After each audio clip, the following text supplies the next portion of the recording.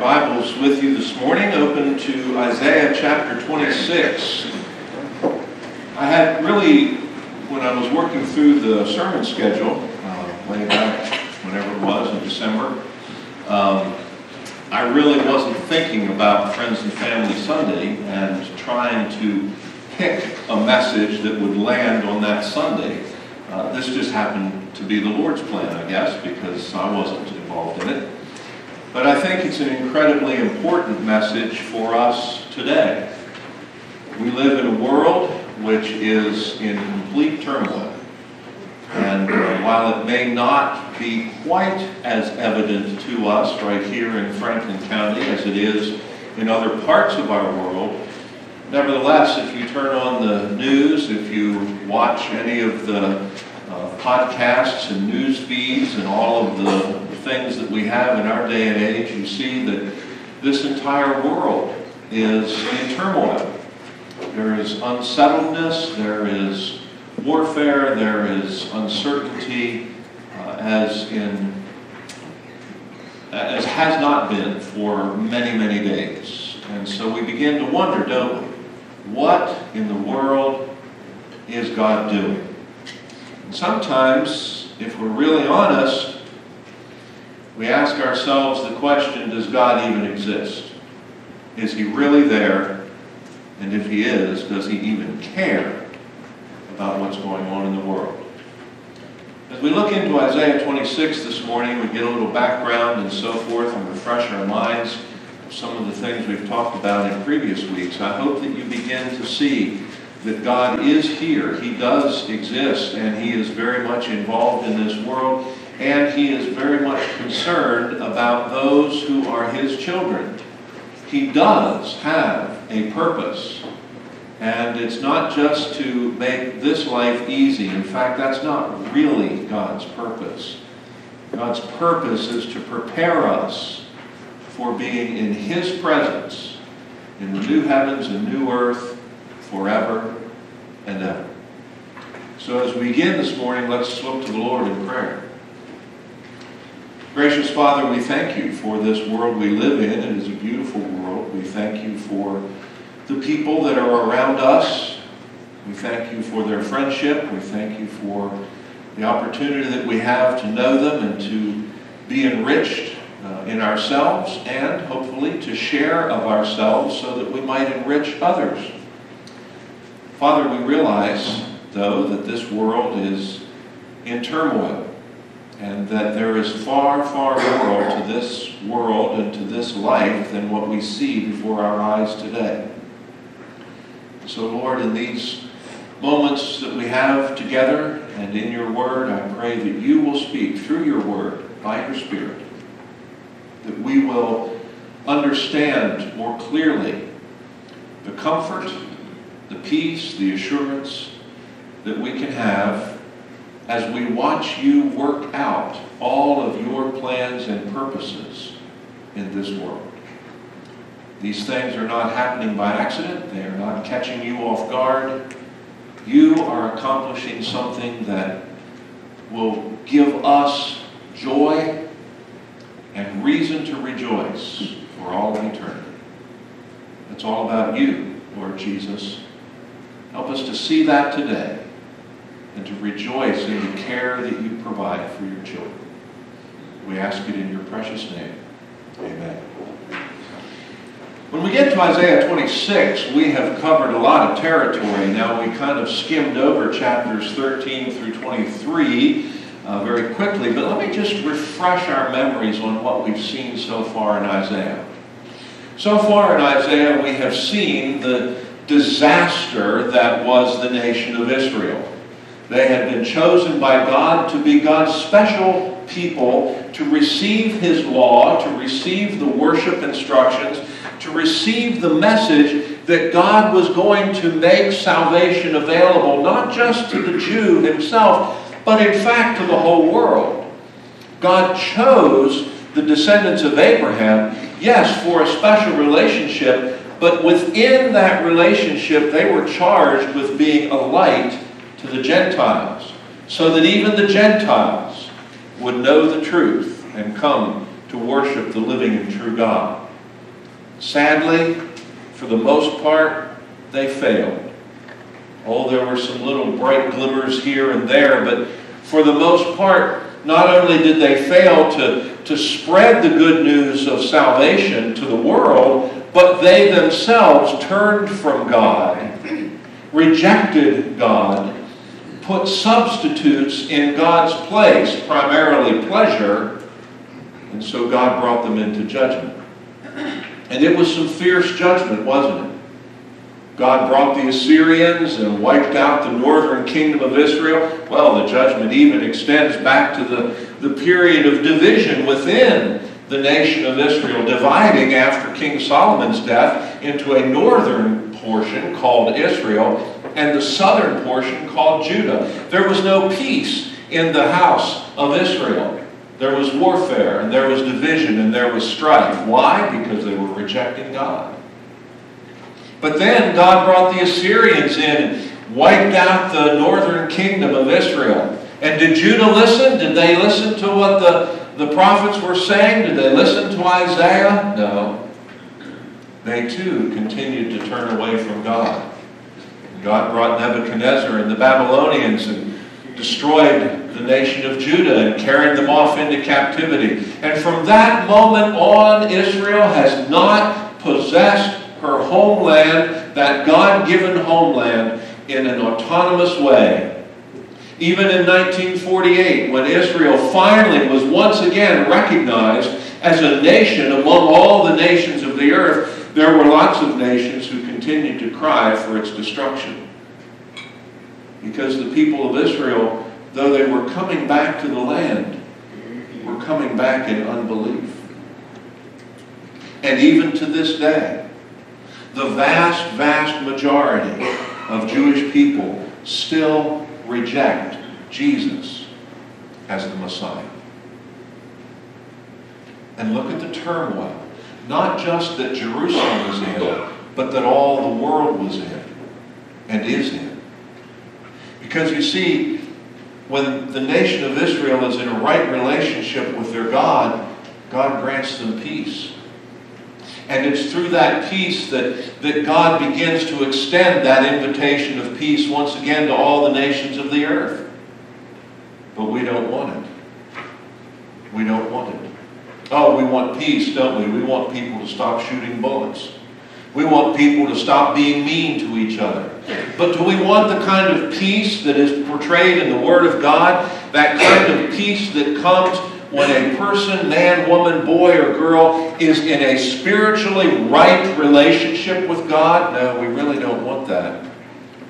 Because that means that we have to confess that we have been in rebellion against God. It means that we have to confess that we really don't want God running our lives. That we think we can do it better than our Creator. Oh, we want that kind of peace that allows us to do what we want to do. But we don't want true peace. The kind of peace that puts us in a right relationship with Almighty God. And so when we reject that peace, our world is just filled with turmoil. And God is doing amazing things. You know, in the midst of all that prophesied work about the Assyrians coming and the Babylonians coming and all the destruction and empires rising and falling, and all of that is God at work accomplishing His purpose. God is going to bring His peace to this world. And He's at the same time going to eventually remove those who reject that peace and establish those who receive that peace. All of that is what's happening. You look at the headlines in the newspaper or on the internet these days, and it's tempting for us to think that all of these nations are doing things in their own self-interest. And in a sense, they are. But behind the scenes, the sovereign God is working out His plan and purpose. And it will culminate with the kind of peace that God brings to people. the kind of peace that changes hearts and minds and lives, the kind of peace that reconciles the God-hating sinner to the very God whom he hates. It's a supernatural thing. So with that as the background, let's take a look here at chapter 26. We're going to start in verse 1. In that day, remember that little phrase often reminds us that we're thinking about a future day. We're thinking not in the immediate present, but in a future time when God's plans and purposes have been accomplished. In that day, this song will be sung in the land of Judah. So now we're looking at a time when Judah, the nation of Israel, has turned its eyes once again to God and cried out to God for mercy and help. And God has delivered them. Verse 2, or the end of verse 1. We have a strong city. God will appoint salvation for walls and bulwarks. Open the gates, that the righteous nation which keeps the truth may enter in. This is a period of time when God's people have turned to Him, and God is working with them once again, and He's preserving and protecting them. This is coming out of all of this trial and turmoil and tribulation and judgment. But what can the righteous do? What can that remnant do? There's always been a few, haven't there, who have trusted in God. Isaiah certainly was one in his day, and there were others. There were some good kings later on. Hezekiah is going to be a good king, and we'll talk about him later on in the series. But there have always been those who have turned to God and looked to Him and trusted in Him in the midst of all of the turmoil and chaos. In the midst of all the judgment that God brings, there are always those who are trusting in Him. But how can they keep their sanity in the midst of all the turmoil that's going on? Verses 3 and 4 give us the answer. You will keep him in perfect peace, whose mind is stayed on you, because he trusts in you. You will keep him in perfect peace. Notice who is taking responsibility for the keeping. It's God Himself. Now there's a blend here, and I can't begin to explain it all. All I can do is see it and point to it and say, ha-ha, there it is. It's called divine sovereignty and human responsibility. God expects a response from people. And God works in us in relationship to that response, and yet God is the one who initiates that response. We learn in the New Testament that it's the Holy Spirit of God who convicts the world of sin and righteousness and judgment. The New Testament is very clear in Romans chapter 3, there is none who seeks after God. So if there aren't any people who are looking for God, how is it that anybody ever finds God? I think it's exactly illustrated for us in the Garden of Eden. When Adam rebelled against his Creator and did that which God had forbidden him to do, to eat of the tree of the knowledge of good and evil, who went looking for whom? God went looking for Adam, didn't He? And God asked Adam a question. Adam, have you eaten from the fruit of the tree in the midst of the garden of which I commanded you not to eat? God went looking for Adam to restore that broken relationship. And God offered a question to which Adam needed to make a reply. But what did Adam do? He sidestepped it, didn't he? He says, it's this woman you gave me.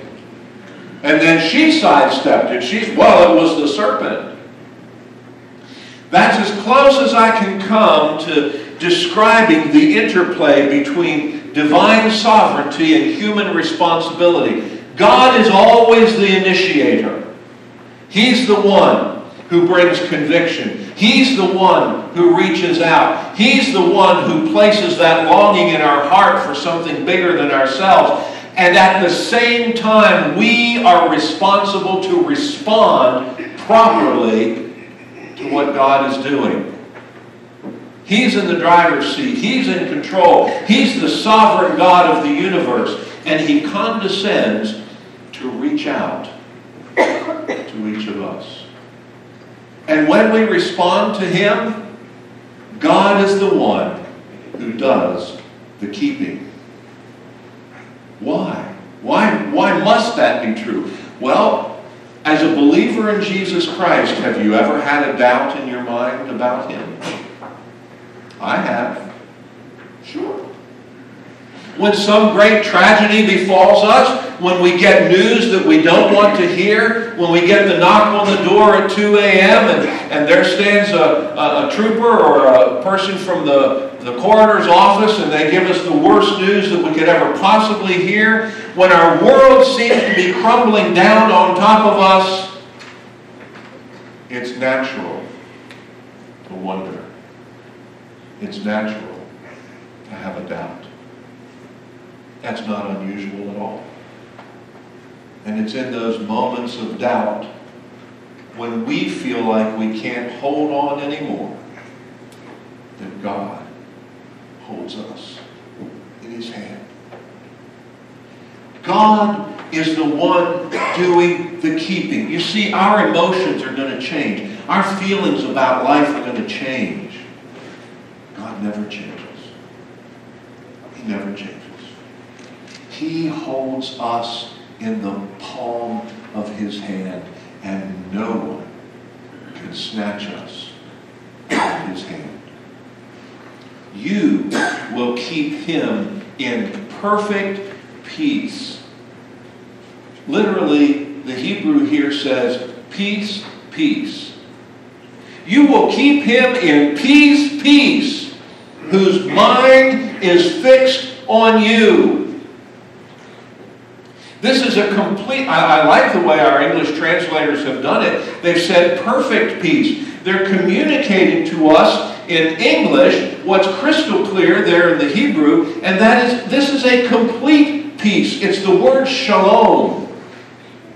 And it goes way beyond just the removal of violence from the world. I mean, right now, we're sitting here in this sanctuary and there is no violence happening in our lives right now. But are we at peace?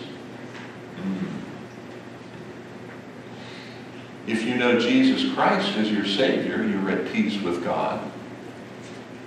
If you don't know Jesus Christ as your Savior, you're probably sitting there in the midst of this quiet room thinking, oh man, you know, I've got all these issues and worries and of course, my biggest worry is what's going to happen to me when I die.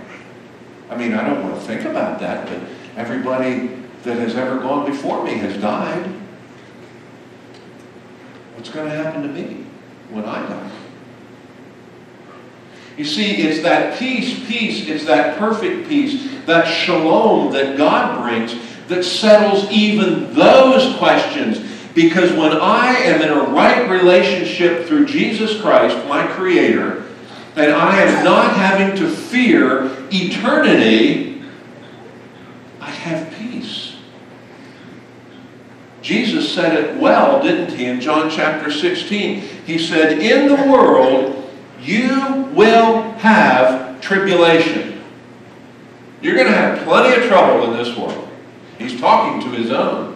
He's talking to the disciples there in the upper room. In this world, you're going to have problems. They're going to come by the bucket load. They're going to come by the basket full. They're going to fall on top of your head so thick and so fast and so furiously that you're going to wonder if you're even going to survive. You say, where was all that in that verse? Oh, it's there. It's there. In the world you will have tribulation, but be of good comfort. Jesus says, I have overcome the world. And we read later in Romans, as the Apostle Paul, under the inspiration of the Spirit of God, begins to explain things more fully. What a great theology Romans is. I hope you read through Romans at least once a year. As you read through that, you discover that this keeping power of Christ keeps us firm, and that peace that God brings passes all understanding, and that it keeps us safe and secure in Him. What a great blessing. What a great, great blessing.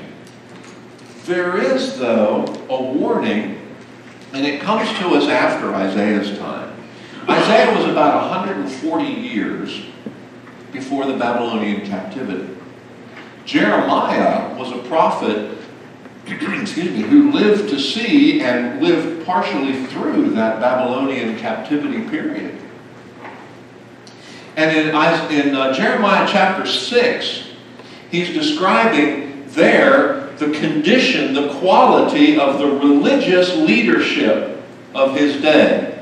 The guys who were supposed to be pointing people to God and calling them to repentance. Remember the purpose of the prophet? The purpose of the prophet was to warn God's people, to point out their sin, to tell them what was going to happen if they did not repent of their sin, and to encourage them that repentance will bring restoration and joy. Well, they had stopped doing that in Jeremiah's day. They weren't confronting the people anymore. In fact, in Jeremiah 6, it says that the prophet and the priest are as bad as the people. And then in verse 14, God says through Jeremiah, "Woe, woe to those who cry peace, peace, when there is no peace. They heal my people lightly." Well, there's a lot of folks in our world today that are promoting peace, peace. They're looking to science. They're looking to economies. They're looking to military power and saying, "Oh, we've got all these wonderful things in place. Peace, peace. We don't need to worry. We can settle down. Everything's going to be okay. If we just do this, if we just do that, if we get all this, everything's going to be fine, and we can just go about our business." And they're just eliminating all the spiritual implications of our true condition in the world today. They don't even want to consider God, and yet they want peace, don't they?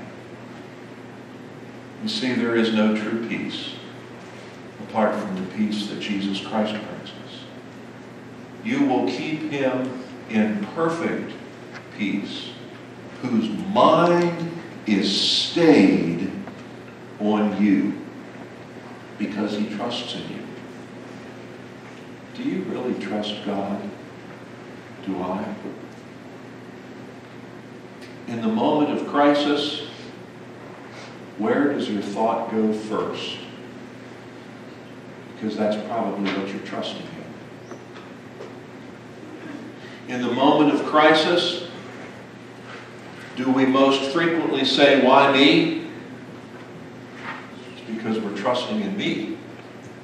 We're trusting in ourselves. In the moment of crisis, do we quickly look at the bank account and say, "Oh, I've got the money, I can cover this"?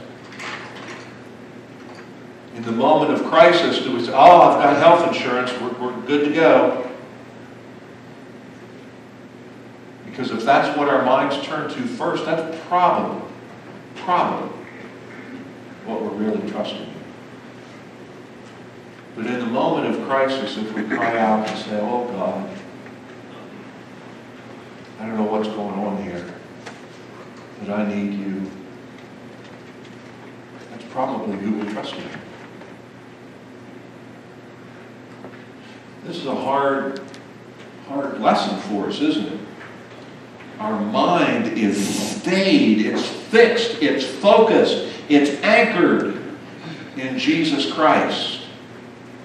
You see, circumstances are going to be up and down all the time. They're going to change from one minute to the next. We can be in perfect health one minute and then not be the next.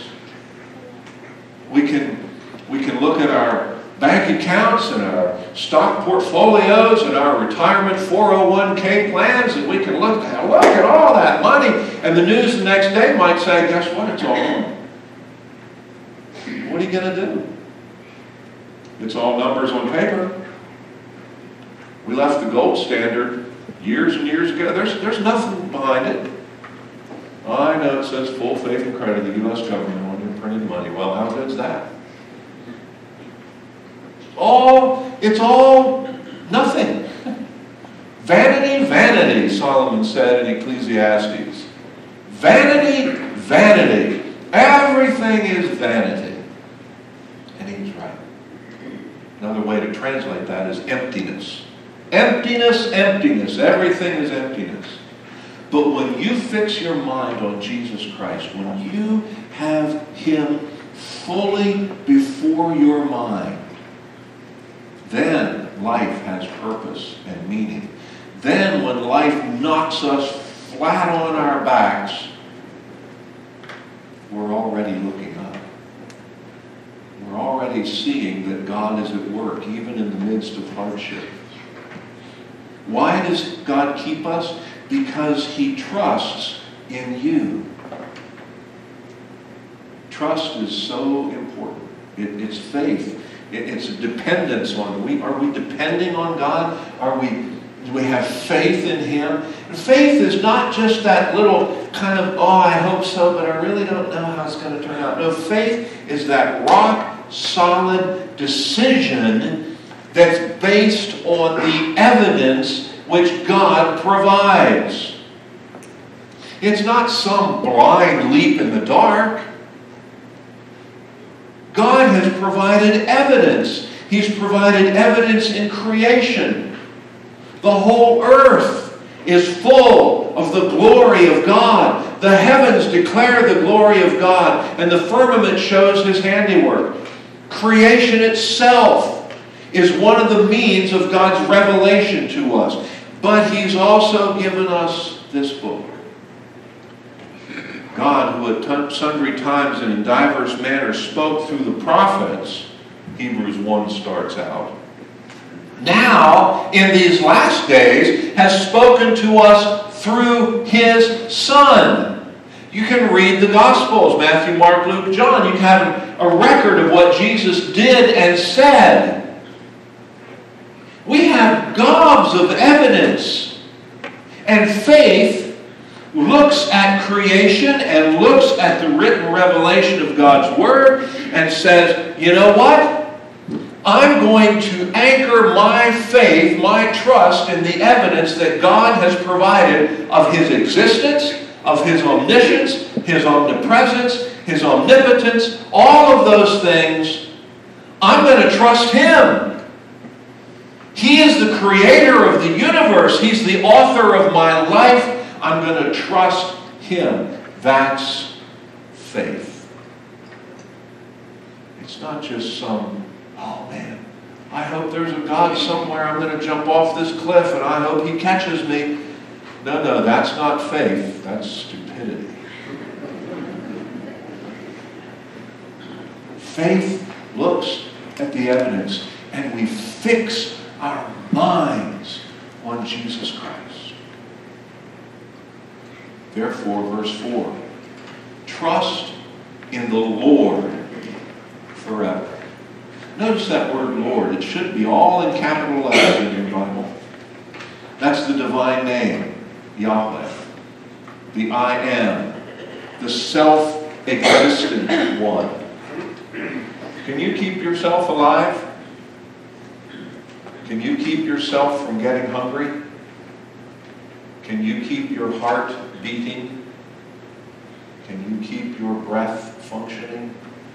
Nope. That's outside of our control, isn't it?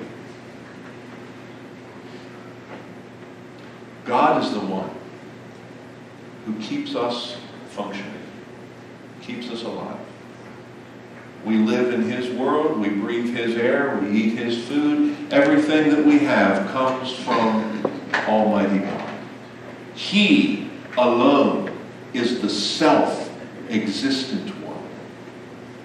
He's the one who's brought everything into existence that does exist. That's who we're supposed to put our trust in. For in Yah, or God, it's a little shortened form of Yahweh. It's a shortened form. For in that I am, again, is ever, for in Yah, the Lord, again we have that same word. So the name of God appears 3 times. Yahweh, Yah, Yahweh. The Lord, God, the Lord. Father, Son, Holy Spirit. One God, 3 persons.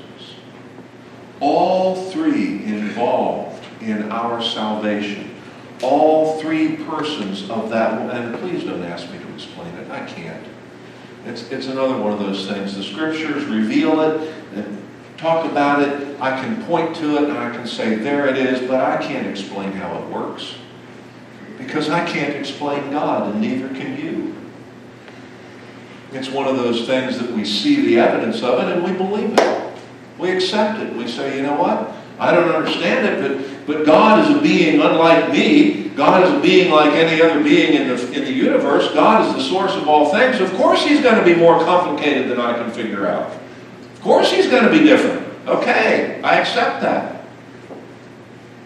But I want us to understand that it is God, the Father, Son, Holy Spirit, the triune God, who is interested in us. We picture it in baptism, where there's one substance, the water, and we recognize that God the Father planned our salvation in eternity past. God the Son accomplished salvation on the cross and through the resurrection. And God the Holy Spirit brings salvation when He convicts our hearts of sin, righteousness, and judgment. And then we respond to that, and He indwells us and empowers us to live a God-honoring life. Trust in the Lord forever. For in Yah, or God, the Lord, is everlasting strength. Do you want to know how to deal with the world in which we live, beloved? Make sure that your relationship with Jesus Christ is rock solid.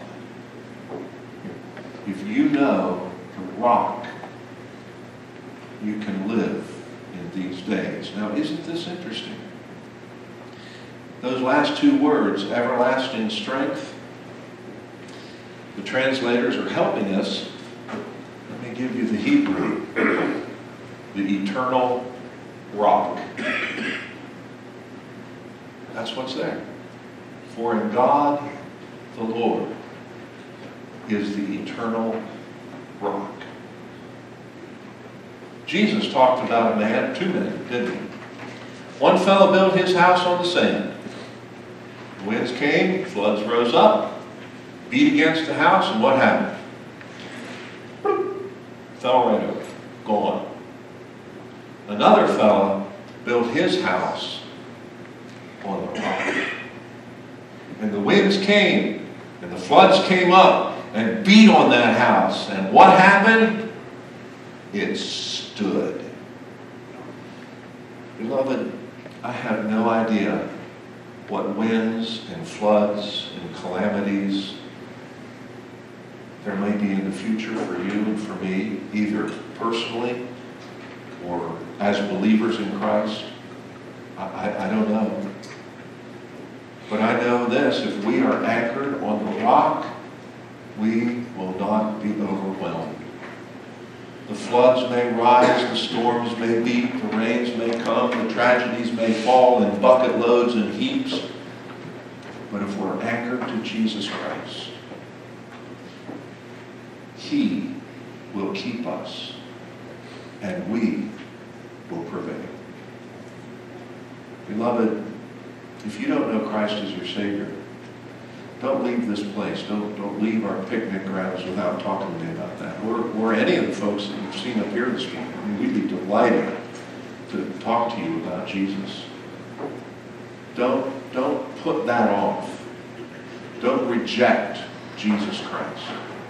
And if you're here this morning and you know Him, the admonition is to deepen that relationship, strengthen. Ask the hard questions, Do I experience that perfect peace? Am I really anchored to the rock, or am I allowing myself to be scared and influenced and changed and all by the things that are around me? Is Jesus Christ the first one that I turn to? Is that where my thought goes immediately when tragedy comes, or is it somewhere else? If you're a believer in Christ, I would encourage you. Commit yourself afresh. Be like David in Psalm 139. Search me, O God, and know my heart. Try me and know my thoughts. And see if there's any wicked way in me. Oh, it sneaks in, but it doesn't have to. Fix our minds on Christ. He will keep us forever. Let's pray. Heavenly Father, we thank you so much for your word. And boy, do we ever need that word in the days in which we live. Father, we pray that as we go about our daily activities, that our faith in Jesus Christ would be evident to all around us. That it would be our faith in Jesus Christ that would determine the choices that we make, the responses that we make to the circumstances of this life.